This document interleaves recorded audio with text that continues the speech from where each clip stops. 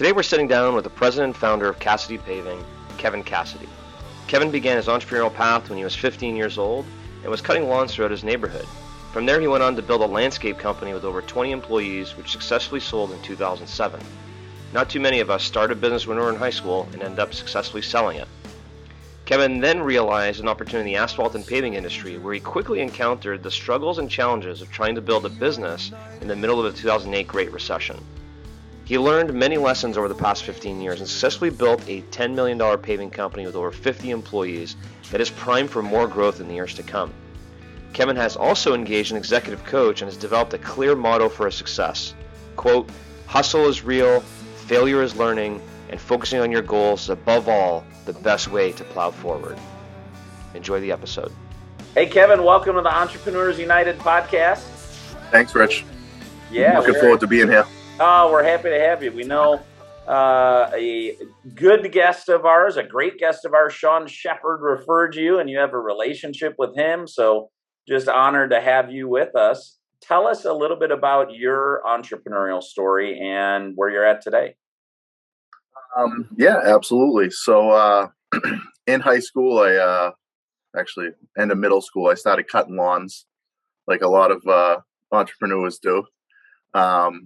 I kind of took it to the next level. By the end of high school, I had, I think, like 10 employees working while I was still in school. And I built that business up. And then in 2007, I sold it to get into the paving business. And it was kind of a backwards way into it. I couldn't find anybody to fix my curbs in the spring that were damaged from snow plowing. So I bought a asphalt machine to do that. And we started doing that. And then I got into it more and more, and I knew nothing about it. And I saw some guy pave 3 driveways in one day, and I'm like, I can do that. I thought about the revenue behind it, not thinking of the logistics that would go with it and the millions of dollars in capital equipment. But when you're 20, 21 years old, it's you don't look like I do today. So I sold off the landscaping and jumped into the paving. And everything that I'd done up to that point, I'd succeeded at. And then that was right before the recession, and it was a tough 2-3 years of digging in and really, really fighting through it. Very cool. So while you were in school, you built a lawn cutting business. How old were you then? Like 15, 16 years old. And you ended up selling it? Yeah, I ended up selling it. I had, I think, 15 employees when I sold it in 2007. Wow. So talk about entrepreneurial from the beginning. At 15 years old, you're building a business that ultimately you'll sell. I'm not sure I know many people who have done that. How did that come about, and where's your inspiration to have done that? Yeah, like I said, it was just one of those things where I saw another shiny object, and I was like, oh, that looks like a great business to be in. And I was I'd kind of become lackluster with the landscaping at that point. It was kind of just going through the motions. So I was like, let's try something new. Why not? Well, right? I'm wondering about your inspiration at 15 years old to start a business, and then not only start a business at that age, but develop it to the point where you had something sellable. Do you have friends or family or neighbors, or where's your inspiration for business at that age? So I think it was just for a way to make money. I didn't look at it as much more. Both my parents were school teachers, and I was lucky they didn't force me down that road of education. They didn't say you had to go to college, you have to do this, you got to focus on school. They kind of let me do my thing, and I never actually went in that direction. But so I think it was just the need and the want for more money. And I was working at a hardware store making whatever it was, $12 an hour at that point. And I could go do my landscaping and make a couple thousand, 2,000-3,000 profit a week. So, and then at that point, I just started scaling it because I'm like, all right, well, if I can do it with 20 lawns, I can do it with 50 lawns. It's just that simple. You don't know what you're doing, but you're doing it sort of thing. You just want more. I guess the American way. Absolutely. And you have the paving business now, and tell us about the size of your business, either in dollar amount, number of clients, however you care to share. Yeah, so we're about 10 million in revenue.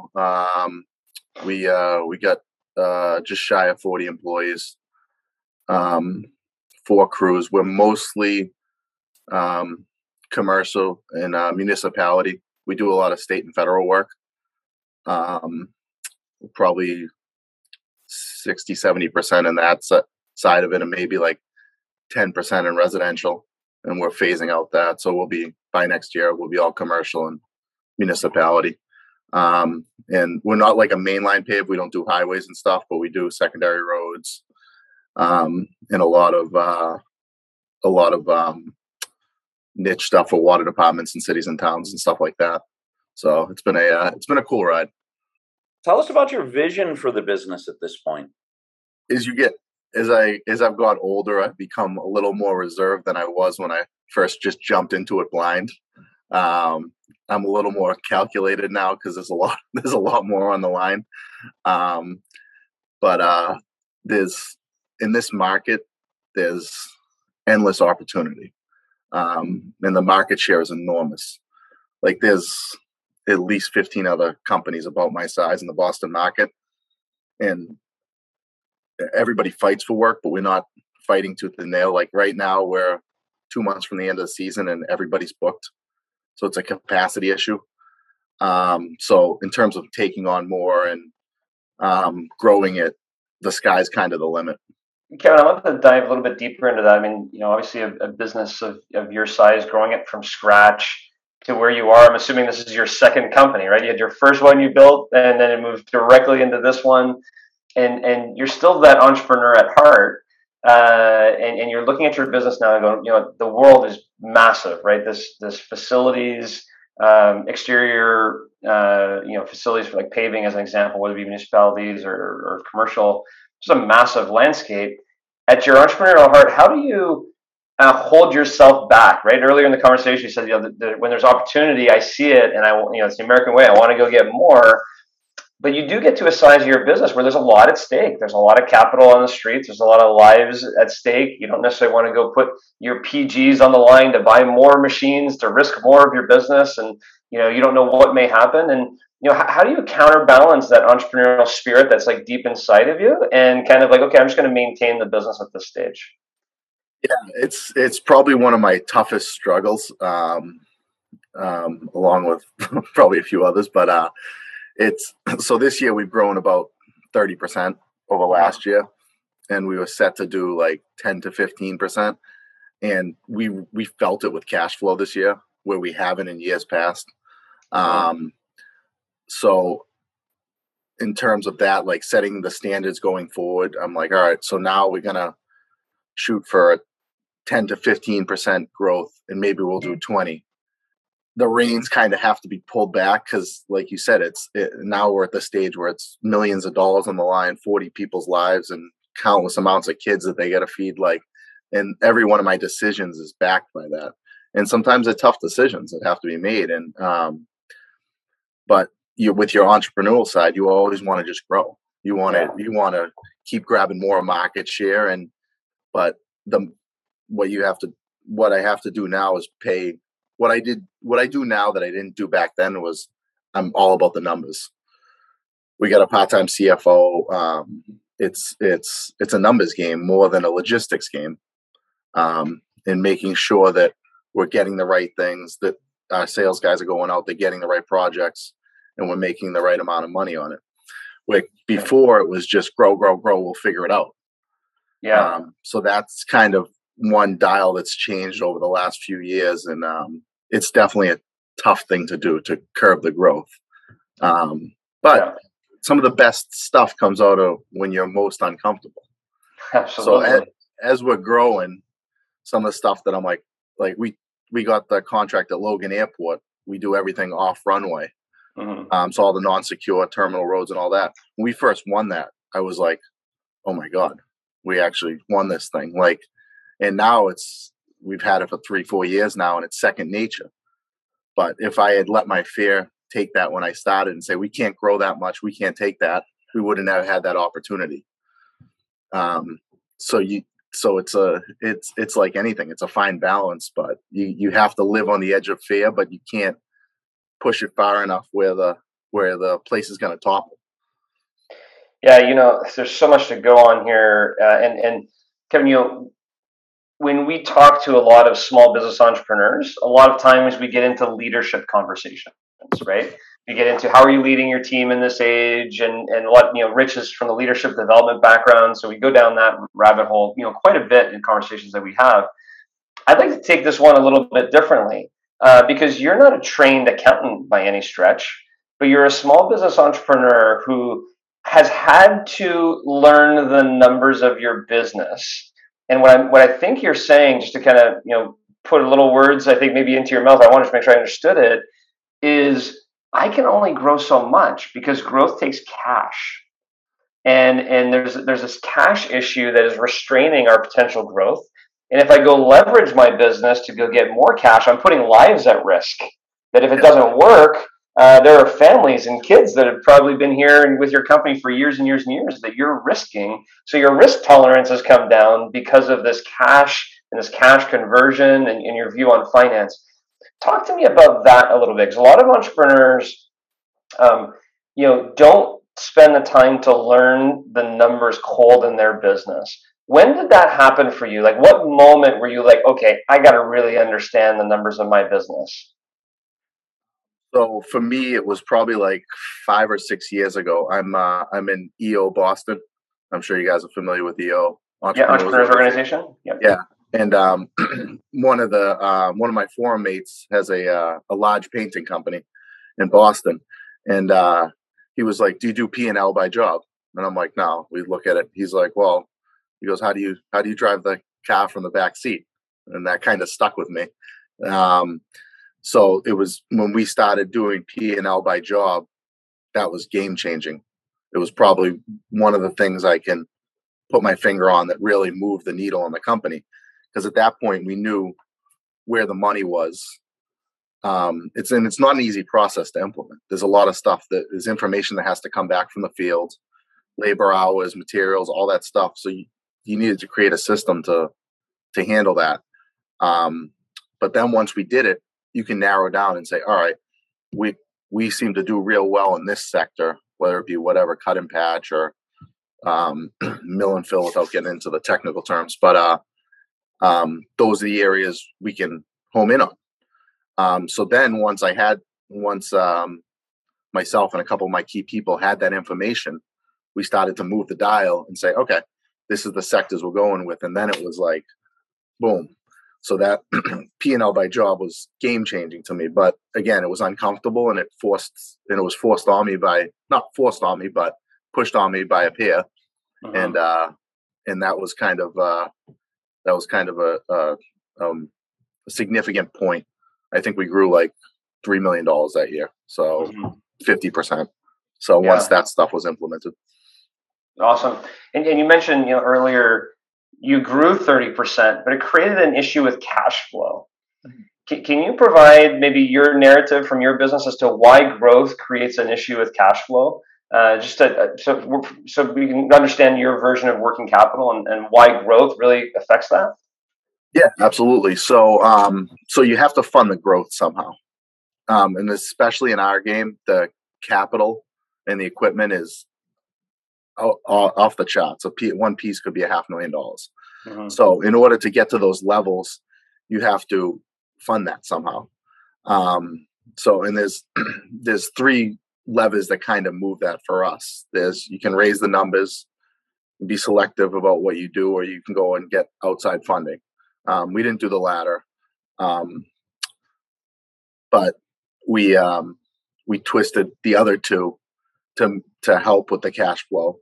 But what gets to a certain point is like the dollars just get so large. I always say what we're doing every year is we're moving a decimal point. The $1,000 problem becomes $100,000 problem. The $100,000 problem becomes $1 million problem, and so on and so forth.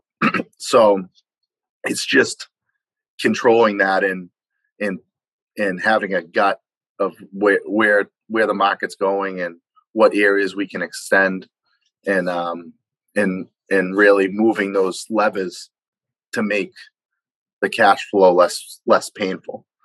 So we went from having receivables of like 600 or 800,000 last year to over 2 million now. Yeah. So that money, it's real dollars. So we have to collect it faster, pay it out a little slower, and be very conscious about the capital that we bring in. So when you got into the paving business, you're essentially sharing money management, P&L management. That's not where your strength was. It sounds like you got involved in EO as an opportunity to improve yourself, not necessarily in that area, but just generally. I'm curious with you, what do you feel your strengths are that you bring to your business?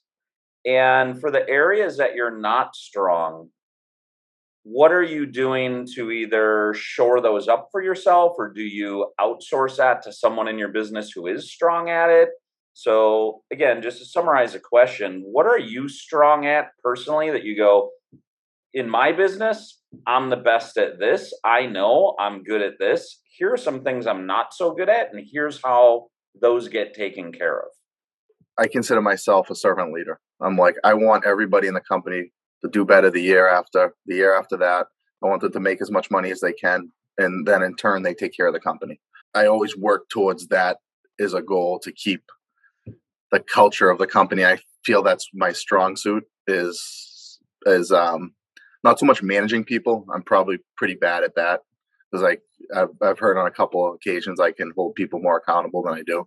And I know it's my Achilles, but it's how I've always done it. So I'm stronger on that side. I'm weak. I'm weak on the paperwork, the process side. I'm not real strong on that. So I have a sales team that deals with the sales. I'm limited. I've limited my book of business to like one customer now that I've had that I haven't passed off yet. So that's all taken care of for me. I meet those guys once a week. Don't really get too involved in that process. We set the rates and then let that fly. I spend a lot of time. I like doing operations, so I spend a lot of time in the field with the crew, setting up stuff for them and getting that up to par. I'm definitely weak on actually setting up processes, but my number two, Danny, he's like the yin to the yang. He's 180-degree opposite of me, where I'm like, yeah, we can make that happen. Shake a hand. He's like, well, we have to go through the process, get the contract put into the system, and then see where it falls. Where I'll be like, yeah, we're good to go. Let's roll. And so it's good to have that other piece that balances you out. Then there's definitely, if anybody tells you that they've figured it out, they're lying to you, because you don't know your blind spots until you're in them. So a lot of times people, I keep a pretty open, fluid discussions with my team, and they'll give it to me honestly, which is awesome. So yeah, you screwed that up. We should probably not have you in that realm. And like I said, I was told that a couple of years ago with the sales. They're like, you're not filling out your paperwork. You're just making deals and you're throwing them up on the board. And I'm like, yeah, no, I suck. And so you start stepping away from that. But you have to have the ability to have a team that will honestly give you that information. So and then to work on, and the other side of that too, I'm always trying to educate myself and bring myself to the next level. I didn't go to college. My formal education ended in high school. So I'm part of EO Boston. I do strategic coach in Toronto. I got a peer group. So with all those pieces, it helps me realize what my weaknesses are and then get me to the next level. Because what got me here is not going to get me there, I'll parrot what John said earlier. There's a lot to go on in here. So ended at a high school education. and then turned around and you said you're an EO, you use strategic coach, you use peer-to-peer groups. It's not like you have a lack of interest in educating yourself. You just chose to not do it through a university. Correct. Yeah. Which I was very fortunate. My parents didn't like being where they were both teachers. They didn't say you have to go to college, because a lot of my friends ended up there, and I don't know where I'd be today if I had done that. I might have partied myself clear out of there, and God only knows. One of the things you had mentioned in there was you don't know your blind spots until you're in them. Can you speak a little bit more about that? Yeah, absolutely. So before I handed off most of my books of business to other salespeople, I always thought I was the best at it, and I'm a likable guy, but I don't have the second half of it. So I always thought I was great at it until I had a team that could be honest with me and say, "No, you're terrible. You're not doing this. There's jobs that are going that shouldn't be." And so I was fine on the front end, but bad on the back end. But I didn't know that until I had a team that could be honest with me. And that's going back to just being a servant leader, and being able to take the criticism and not have an ego, and not take it as bad criticism, but take it as a learning experience. But until you're wrapped up in that, you don't know. You don't know what you don't know. It's and that was the same thing when I started as well in 2007. Like, I had no idea how to pave. But I thought, screw it. I can do that. Everything I've done, I've been successful at. And then I just took it on the chin for a few years, and it was a rough time, but it was the best learning experience I could have had, because I figured out how to do more with less. And I'm that much more grateful where I am today. And it kind of set in this year. We just built this building that we're in, and I pull up and I'm like, wow. I'm like, we've really turned the corner. But I wouldn't be here if it wasn't for that. If it wasn't for the failures and the falling on my face for 2 years and just taking it on the chin. So that's like kind of the education of Hard Knocks, I guess. Absolutely. We had a guest, I don't know if you had listened to her, was Erin Deal, that talked about failing and kind of demystifying what failure is, not being afraid to it, running into it. She even had a phrase, fail, yeah. And it was like, that's where you learn, is the school of hard knocks and failure. Sounds like you've got a lot of learning there, and you're not afraid to share it. And you talked about not having an ego and being likable, and definitely experience that with you here on the podcast. I have a question for you to shift topics on marketing. What is the blend for your business of new customers versus previous customers? Probably about 75% previous, 25% new. That would have been my guess, because you are likable, because you are a servant leader, because you don't have a big ego. And I can imagine that being an attracting magnet for people. That's where those are some assumptions I make just about the short time that we've had together and some of how you do it. But I wanted to dig in with you and go, 75% previous customers. You know how many businesses would love to be there? How do you do it? We take care of our customers, and that's, it sounds cliche, but and so many people will tell you that. But then when it comes down to it, if somebody called us right now and said, I got a pothole, the owners of the building are coming in, we'd get a crew out there this afternoon. I'm not sure how we would do it, but we'd figure it out, and we probably wouldn't even charge them.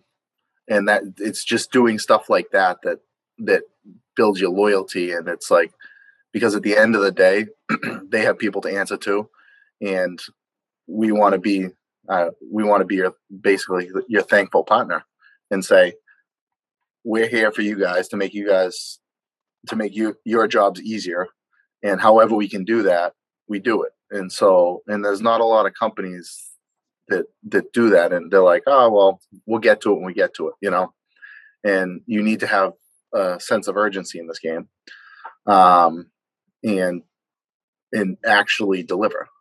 Like I said, it could be something that you see as so minute or such a tiny issue, but to them it's everything, and there's going to be a bigger problem if somebody else comes across it or there's an insurance claim or something like that. So you have to take it as their fire is your fire sometimes. And we don't do that for everybody, but we do it for our core customers. So I'd like to maybe take this kind of in a continued direction of, you talk a lot about, the beginning of your business. You start your business in 2007, you go through a recession, and I've had, business that was relatively new around those years as well. So I realized how difficult that was to get through, and you persevere, you get to the other side. But we also talked about failures. And one of the things that I think makes the backbone of ultimately a strong business is going through those trials and tribulations, or making mistakes, quite honestly, that you can learn from to make sure that you not repeat in the future. What would be an entrepreneurial, not paving related, what would be an entrepreneurial mistake or failure that's in the back of your mind that you'd say, if I had to pass this message to my younger self and say, don't do that, what would that be for you? So I think it's the overall build of it. It's like now I could get to where I'm at today in half the time because I could build it that much faster because I've learned those things. And for me, it was knowing the numbers. That has to be the most important thing. Getting the right team and having that team in place. Human capital has to be the most prevalent thing that you do in recruiting, and if anything, it's almost more important than sales. And not knowing that stuff when you get into it, I mean, you're into it blind, and then when you start hanging around with all these other people, all these other entrepreneurs, I'm a true believer you're a product of the top 5 people you spend the most time with. So putting that together, knowing what I know now, numbers would be the number one thing for me. People and culture of the company, and taking care of those people. Okay. So you have little to no turnover. Yeah. So give me some like tangible examples of this. So when you first started your company, I'm assuming that maybe you learned on the talent side, maybe the hard way. Maybe you didn't properly vet people or had some issues there. Where now, knowing what you would have maybe vetted people out more. What would you have changed specifically? We talked about numbers a little bit earlier, so let's go to people and talent. What did you do when you started your business that maybe you would do differently if you were starting over again as it relates to talent? So when I started to build it, and when I started to have the need for an office team, I thought, oh, I can't afford these. I can't afford that salary. I can't afford that salary. Looking at it from not the abundance side, but looking at it from what I thought was a financial side. But when you start bringing those people in, and you might go through one or two bad people to find a good one, which usually ends up happening. But once you find that good one, like, the sky's the limit. You can another $20,000 on the salary doesn't matter, because that person brings so much return and so much cultural strength to build processes and build a company that it doesn't matter. And that was one of the things that I fell across in the beginning was, I'm like, oh, we can't afford that type of office staff. But once you've done it, you're like, oh, what took me so long to figure that out? Yeah. Well, Kevin, you and I have something in common. I'm sure in our prior years as young entrepreneurs, we were called cheap. And we would say, no, we're frugal. We're just being careful. and I'm sure you've heard the John or Kevin, you're being penny wise and dollar foolish. You're trying to save the penny here, but if you invest the dollar, you'd be able to get more. But that is an interesting, not to bring it all the way back to finance always, but from my perspective, that's a tough thing to do, because you have to reinvest into capital expenditures. You have to reinvest here and there. And you just said it yourself, like sometimes you need to hire 2 people to find that one, and that's costly and it takes money. how would you encourage entrepreneurs listening to this going, I'm not sure if I should be investing in my business right now or, conserving cash? How would you recommend they go about making sure that either A, they know how to make the right investment, or B, find the right person? So I've always been of the mindset that it's easier to grow the top line than it is to try to shrink stuff down on the bottom half. Mm-hmm. So, and I didn't always do that, but over the last 5 years I have, and it opens up a lot of doors and opens up the ability to say, all right, well, you can afford those 6-figure salaries. You can afford to have somebody in that position, marketing, contracts, whatever, was just by exploding the top line. But then it goes back to what we talked about earlier about controlling the growth. But if you're trying to save 20 grand down here, you're better off trying to get 50 grand up there. In my experience. Yeah. And that probably goes back to the confidence you have in the business, right? That, even going back to landscaping, you're probably knocking on doors and saying, hey, can I cut your grass? I'll find more, business to go get. What does the future look for you, Kevin? I mean, obviously you have a nice sized business. You can continue to grow 15-20% per year. You have a lot of lives at stake. It sounds like you are putting things in place with your number two and your sales team and kind of putting processes in place. What does the future look like for you? Where do you want to go next as an entrepreneur? Every year is a new challenge. We over the last few years we've added a few more crews. We added milling, which is like when you go down the highway, you see like the bumping, the grooves. And we didn't have any work for that when we first started it, but now it's like off the charts. So I see us continuing to grow those current lines of business, maybe getting more into the power side. And we have a great team. I'm sure a lot of people say that, but I'm privy because my name's on the door, but we really have an awesome team. And with that team, and it continues to mushroom, we really have the ability to do anything we want. I've set our goals conservatively over the next 5 years, but I think over the next decade, we could approach the $25-30 million mark and with a few more crews and get to that level. Got it. Fantastic. And in terms of you as the entrepreneur, looking at getting your business from here to there, and you mentioned the book earlier, what got me here won't get me there, both personally as well as where I'm at. What do you think your business needs in terms of you as the entrepreneur and or additional resources or strategies to execute that growth over the next X period? It doesn't matter what the years are, but to grow your business to $25 million, triple your business. Probably less than me. Well, tell me more. What does that mean? So I still have that entrepreneurial spirit where I'm like, oh, shiny objects, let's try that. And I've been pretty decent at curbing that. Having a team that kind of keeps me in check and says we need to, because focus is extremely important. Keeping the focus on, we're a paving company. Don't go too far in that direction. Don't go too far in that direction. And of course, developing more people and getting talent, which has become a tough grab in our industry, in the blue collar side of things. So continuously developing people, bringing more people up, and creating more of that, and so we can scale the business. So I see that as one of our bigger challenges as human recruitment. When you had talked earlier about human capital being one of the most important things for you, and you feel like you have a great team, yet there's a challenge around getting talent in the future, what's your game plan? We're pretty well known in the industry now, and some of our best people came from referrals. So we have a referral-based program that you bring somebody in, we give you $1,000.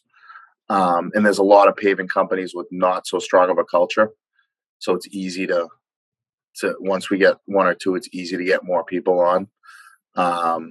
But the industry as a whole and I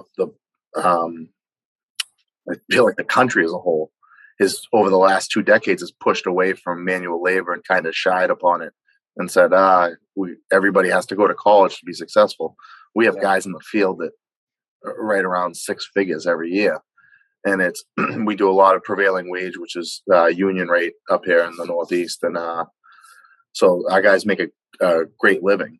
But it's getting that message out, and we're not as good at it as we should be. Getting that message out and saying, all right, we're a great place to work.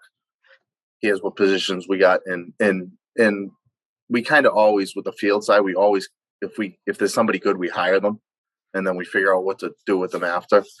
Because every crew has a different niche, but we can train all that. If they're a good person, they got a good attitude, and they want to do well by their family, then that's what we look for, and everything else can be trained. But there's less of a workforce than they used to be.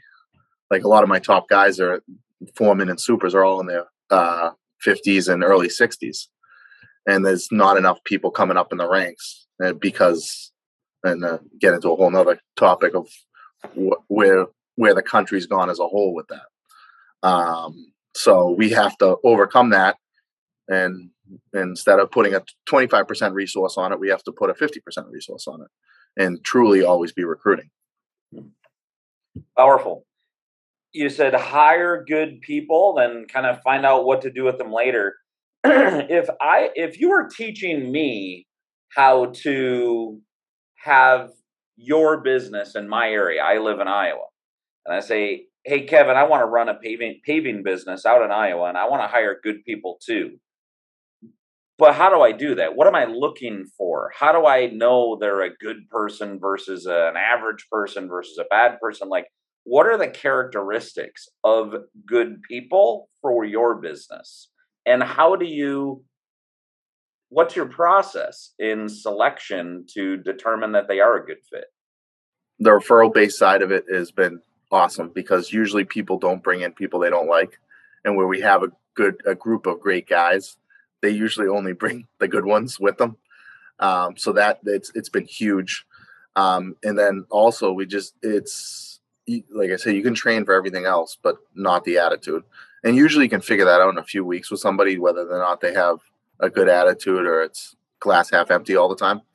And the ones that aren't good, we say this isn't going to work out for either one of us. I think we should split ways, and doing that quickly, not letting them hang around. There's a big real estate guy around here that gave me a piece of advice like 10 years ago. He's like, hold on to your great apples, make sure they never leave, but the bad ones will spoil the rest. So get rid of them as quick as possible. And as simple as it was, it always stuck with me. So we grab what we can, and then if you're great, we'll give you the shirt off our backs. And if you're not, then it's not going to be a cultural fit, and it's not going to work out. And to make that decision pretty quickly into the first month or so of hiring. And it's for us, it's try to get as much as you can.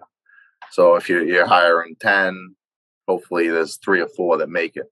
But once you find the people that make it, take care of them and make sure they're where they need to be, and continue to develop them as well. So I sit down with everybody every year. I say, what are your goals for the next year? How can we help you get there? What do you need from us as a resource to get to the next level? And you had referenced culture there, and you had referenced it, a couple of moments ago also. How would you describe the culture that you have in your business, and what do you do to maintain it?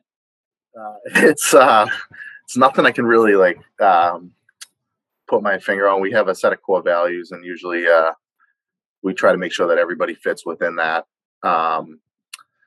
And also, it's just I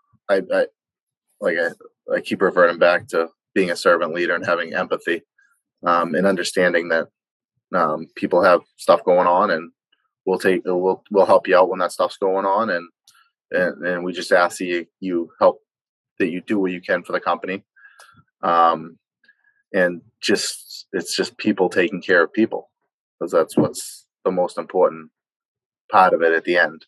Like, there might be a year that you don't make money, There might be a year that's down. There might be a year that's a home run. But at the end of the day, you got the team behind you. Then everything else is kind of irrelevant. All that stuff's going to swing up and down. But that can be one of the things you can lean on is a constant. Kevin, it seems like you started this business in high school. And again, I'm with Rich. I don't know too many people who start a business and sell it in high school. A lot of people start a business and then abandon it when they're at that level. And you parlayed that into a very successful career. I can't imagine. I'd love to actually get a picture of the building you guys just built, because to your point, it probably, I can imagine you driving up and going in that building the first time going, wow, really have built something special here. And it sounds like you guys have a great track ahead of you. And a lot of it is, all the lessons you've learned to the point you've made, have really built and molded you as an entrepreneur as you've gone along. And I'm sure as you go to these EO organizations and others, you're sharing your stories, you're learning from others. And I think that the lessons you shared here with us today and our listeners, can hit home, because talent's an issue, cash is an issue, culture is an issue. And you've been very, going to your servant leader component, being very open to being like, you know what, it was good for me to get out of sales, and it is good for the entrepreneur to kind of get out of the way.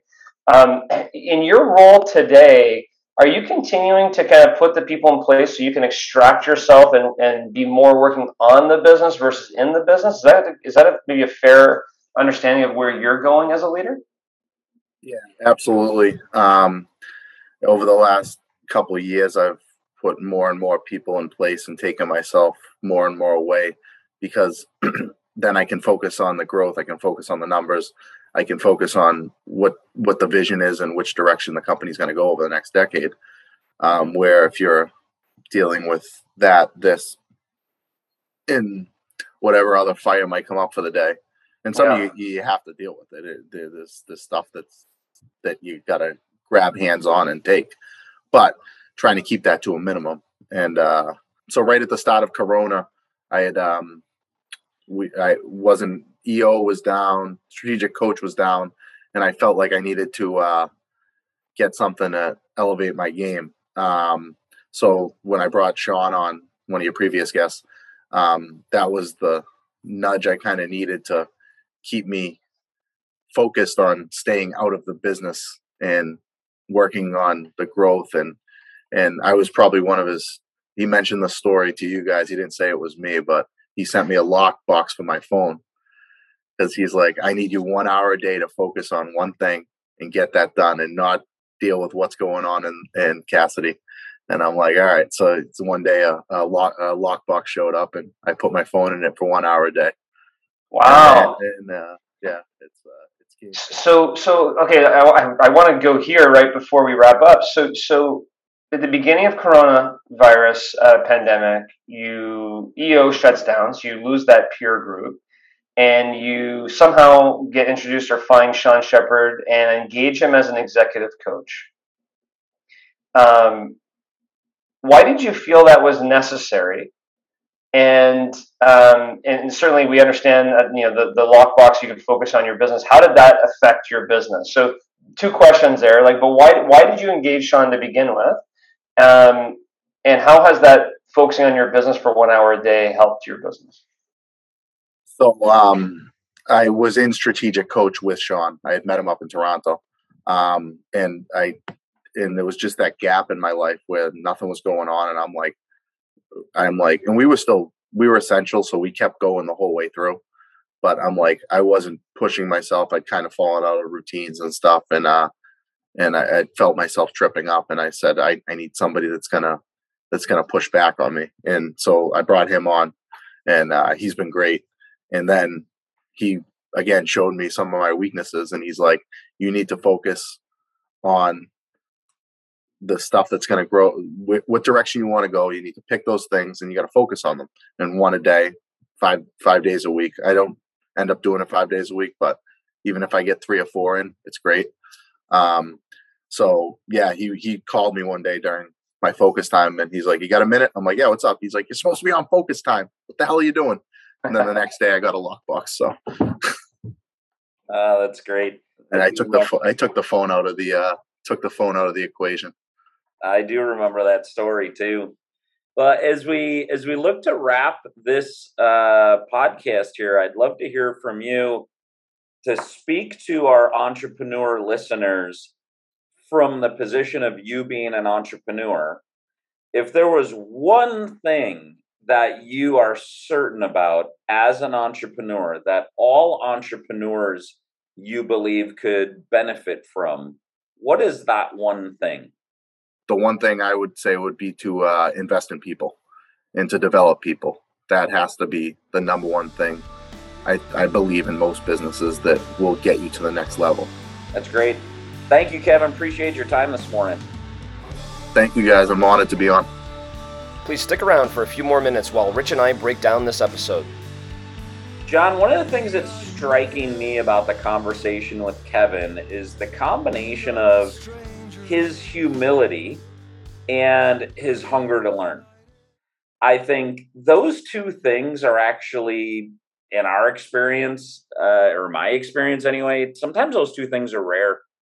To have somebody as humble as what Kevin is, where he was full on willing to say, hey, here's what I'm not good at. I needed help with this. But to blend that with, here's what I'm not good at and here's what I'm doing about it. Hey, I failed at that and I fixed it here. Like there was always this 1-2 punch in the conversation with him around humility and hunger to learn, hunger to get better. I think that was, it really stood out to me. Yeah, no doubt. And, it starts at the beginning too, right? Here's somebody, you asked him a couple times, well, wait a minute, what was your inspiration? Like, what drove you to become an entrepreneur and start your business? And he really didn't have an answer for that. It was his own internal hunger and drive to fulfill. Like his parents were teachers. You'd think that his parents are teachers, he may go to university, but no, his parents let him kind of take his creative route as an entrepreneur and say, go. And he had this, I'm going to figure it out. There's something in my curb. I'm going to get a machine and fix it. Oh, that's not too bad. I can make more money doing this than landscaping, right? And it evolves over time. And I'm sure, we could probably get into a lot of stories with him, but, he starts his business, months before a major recession. He's probably like, what am I doing? Maybe I should have gone to college, right? In those moments. But now is able to look back on when you're an entrepreneur. And Rich, we've seen this for years and years and years and years. Perseverance as an entrepreneur is massive. And if you can persevere through the tough times, learn your lessons, take your knocks and evolve and grow and take the feedback like Kevin takes from his team and evolves himself, you ultimately will get to a place where you can build your own building and walk in and go, wow, I did this. You don't need, to the point he made, the formal math, science, English, whatever education from college and get yourself into major debt to have that entrepreneurial burn. And that's something I think he proved to us today. And the first thing he started with, when I asked, what are the things you're good at and what are the things that you're not so good at and how do you shore those up? First thing he started with is, I'm a servant leader. He knows how important that is for his people. And that's yielded, as he said, 75% previous customers. When he hires people, it's referral based. Just his way of doing business was just refreshing and real. And his willingness, one of the quotes I'm looking at is willingness to go into areas that are uncomfortable. He said, some of the best stuff comes out of when you're most uncomfortable. Yeah. He doesn't have fear of failing. He's going to go out. He is planning to fail. He'll figure it out. It's going to get better. I'm going to surround myself with good people. And it speaks to the perseverance that you just talked to, John. Like, he's not going to give up with failure. His willingness to go to places that were uncomfortable and persevere through that and take the lumps and take the learning and go figure out and get it better, but not quit. That's something that was honestly inspiring to me. Yeah. But I think to the point you just made, this isn't somebody who just decided, I don't care about getting educated. Here's somebody who's been seeking out EO. I'm not familiar with the Toronto group he was talking about. I'm not sure if you are or not. Love to research more about that. But he meets Sean Shepard, then gets a coach. Rich, of the year long of episodes we've done in our first year, I mean, how many times have we talked about entrepreneurs getting a professional performance coach to help drive their business? Not because there's something wrong, because they could actually benefit from it to become sharper in their game. Here's an example of somebody that one of our prior executive coach guests referenced in a story, who has took it upon himself to engage a professional coach to move himself and his business to the next level. The education he's developed in finance or in hiring or in servant leadership, or some of the business terms that he threw in this conversation, are not by accident. He sought them out. And that's the one thing I'll give Kevin a ton of credit for. There's no doubt in my mind that his business will become a $20 or $25 million business. He's going to have to work through the working capital and the cash of his business because it's pretty intensive. But he'll get there because he'll continue to work through it and figure it out. And I'll be remiss if I didn't talk about the love he shows for his team. That's number one. If his business needs to stay $10 million forever to protect his team, he'd keep it there. So that's a very important distinction as well. Now, one thing we know about him, he will figure it out, and he'll surround himself with the resources necessary to serve his team and his customers.